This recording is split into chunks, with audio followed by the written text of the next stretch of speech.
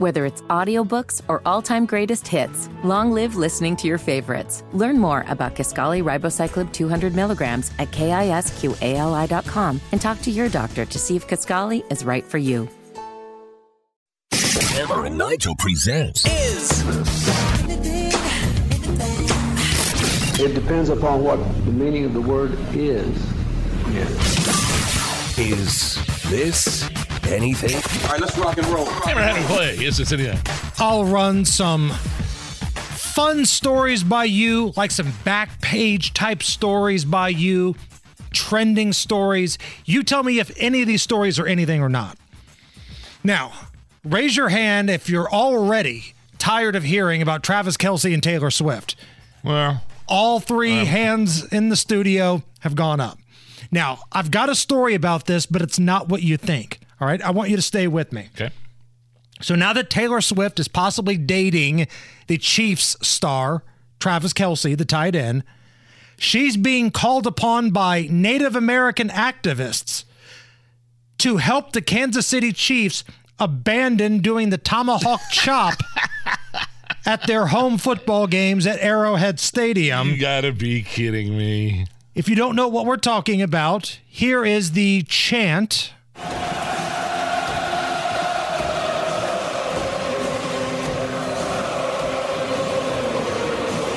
They do the tomahawk chop motion with Right. it, right? It's also done at Florida State and Atlanta Braves home games, and I believe Elizabeth Warren does it when she comes out for a speech.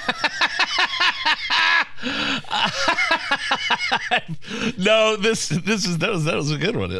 No, this is nothing. I think Taylor Swift probably should learn her lesson back from 2021 and stay out of politics altogether.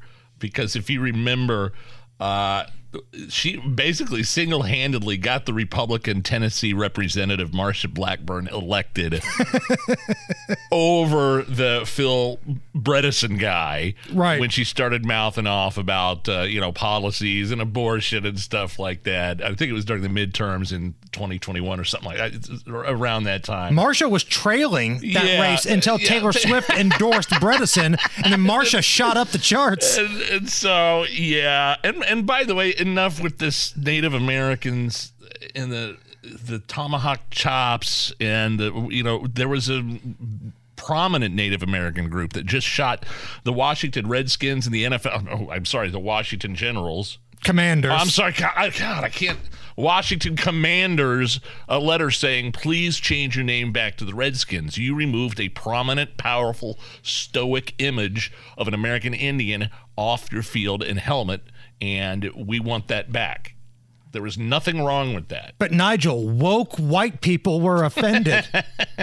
Look what happens at Florida State football games. They have an actual descendant of the Seminole Indian tribe right out on a horse and slams a flaming spear into the middle of the field with fire on it. And the Seminole tribe in that area, they love it. They think it's a throwback to their heritage. Sure. Even other stories. Look at the Aunt Jemima situation. Aunt Jemima was removed from all of the pancake syrup. The family of Aunt Jemima wanted it to stay because now their loved one, their heritage has been erased. Yep. But white people, woke white people, were offended by it. Uncle Ben? Same thing. Same thing. You have prominent African-American faces being removed and images removed from giant corporate entities and their products. I mean, 10 years ago, that would have been looked at as racist.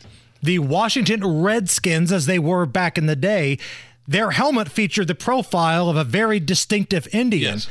And when you speak to a lot of folks, they loved that because it looked like them. Now, it wasn't some sort of cartoon like the Cleveland Indians had for a number of years. What was that, Chief Wahoo? Yeah. I maybe get that. I understand that. That was probably a good move. The big cheesy, smiling, cartoon Indian. Yeah. Does the Indianapolis Star still refer to the Indianapolis Indians as just the Indianapolis baseball team? Dummies. Is that still a thing with them? I'm not sure.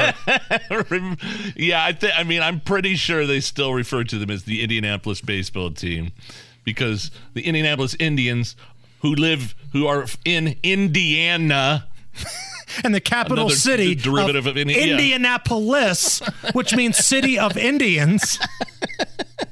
Hey guys, we better get all the nerds at the sports department there at the Indy Star. We've got to stop calling them the Indians, okay, Greg Doyle? We want you to mention the Indianapolis. We just want to say Indianapolis baseball team. That's politically correct. Keep saying Indianapolis, but don't say Indians. I mean, if you don't laugh, you'll cry at some of this stuff. It's so ridiculous. Is this anything? A Massachusetts man is facing multiple charges after being accused of running a dental office in the back of a convenience store. Juan Muñez was arrested for allegedly performing dentistry inside the back of a convenience store.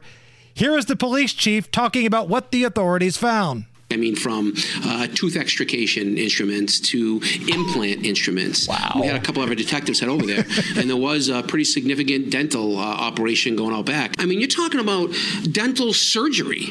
There are a lot of patients that have to be pre-dosed with antibiotics because of heart conditions. I'm sure his intent is not to infect somebody or do a bad job, but unfortunately, the safeguards aren't in place. The regulation's not in place. So it's really a sad situation. I gotta tell you, like, I've had bad toothaches before, and I've had them on holidays when nobody's open. I'd consider it. Wait, you're telling me Juan in the back of the 7-Eleven has got a dentist chair and some pain medication and some and a shot full of penicillin to help my toothache? Yeah, I might consider it. So, at what point during Juan setting up all of this stuff did the manager of the convenience store say, "Excuse me, what are you doing?" Like, how do you not see Juan in the back of the store? Just don't pay any attention. Just look the other way. Nothing to see here. Excuse me, Juan, can I get that bag of Funyuns behind you? Sorry, I didn't mean to interrupt, your root canal that you're working on right now. I'm just going to grab these Funyuns and be on my way. It's the Hammer and Nigel Show.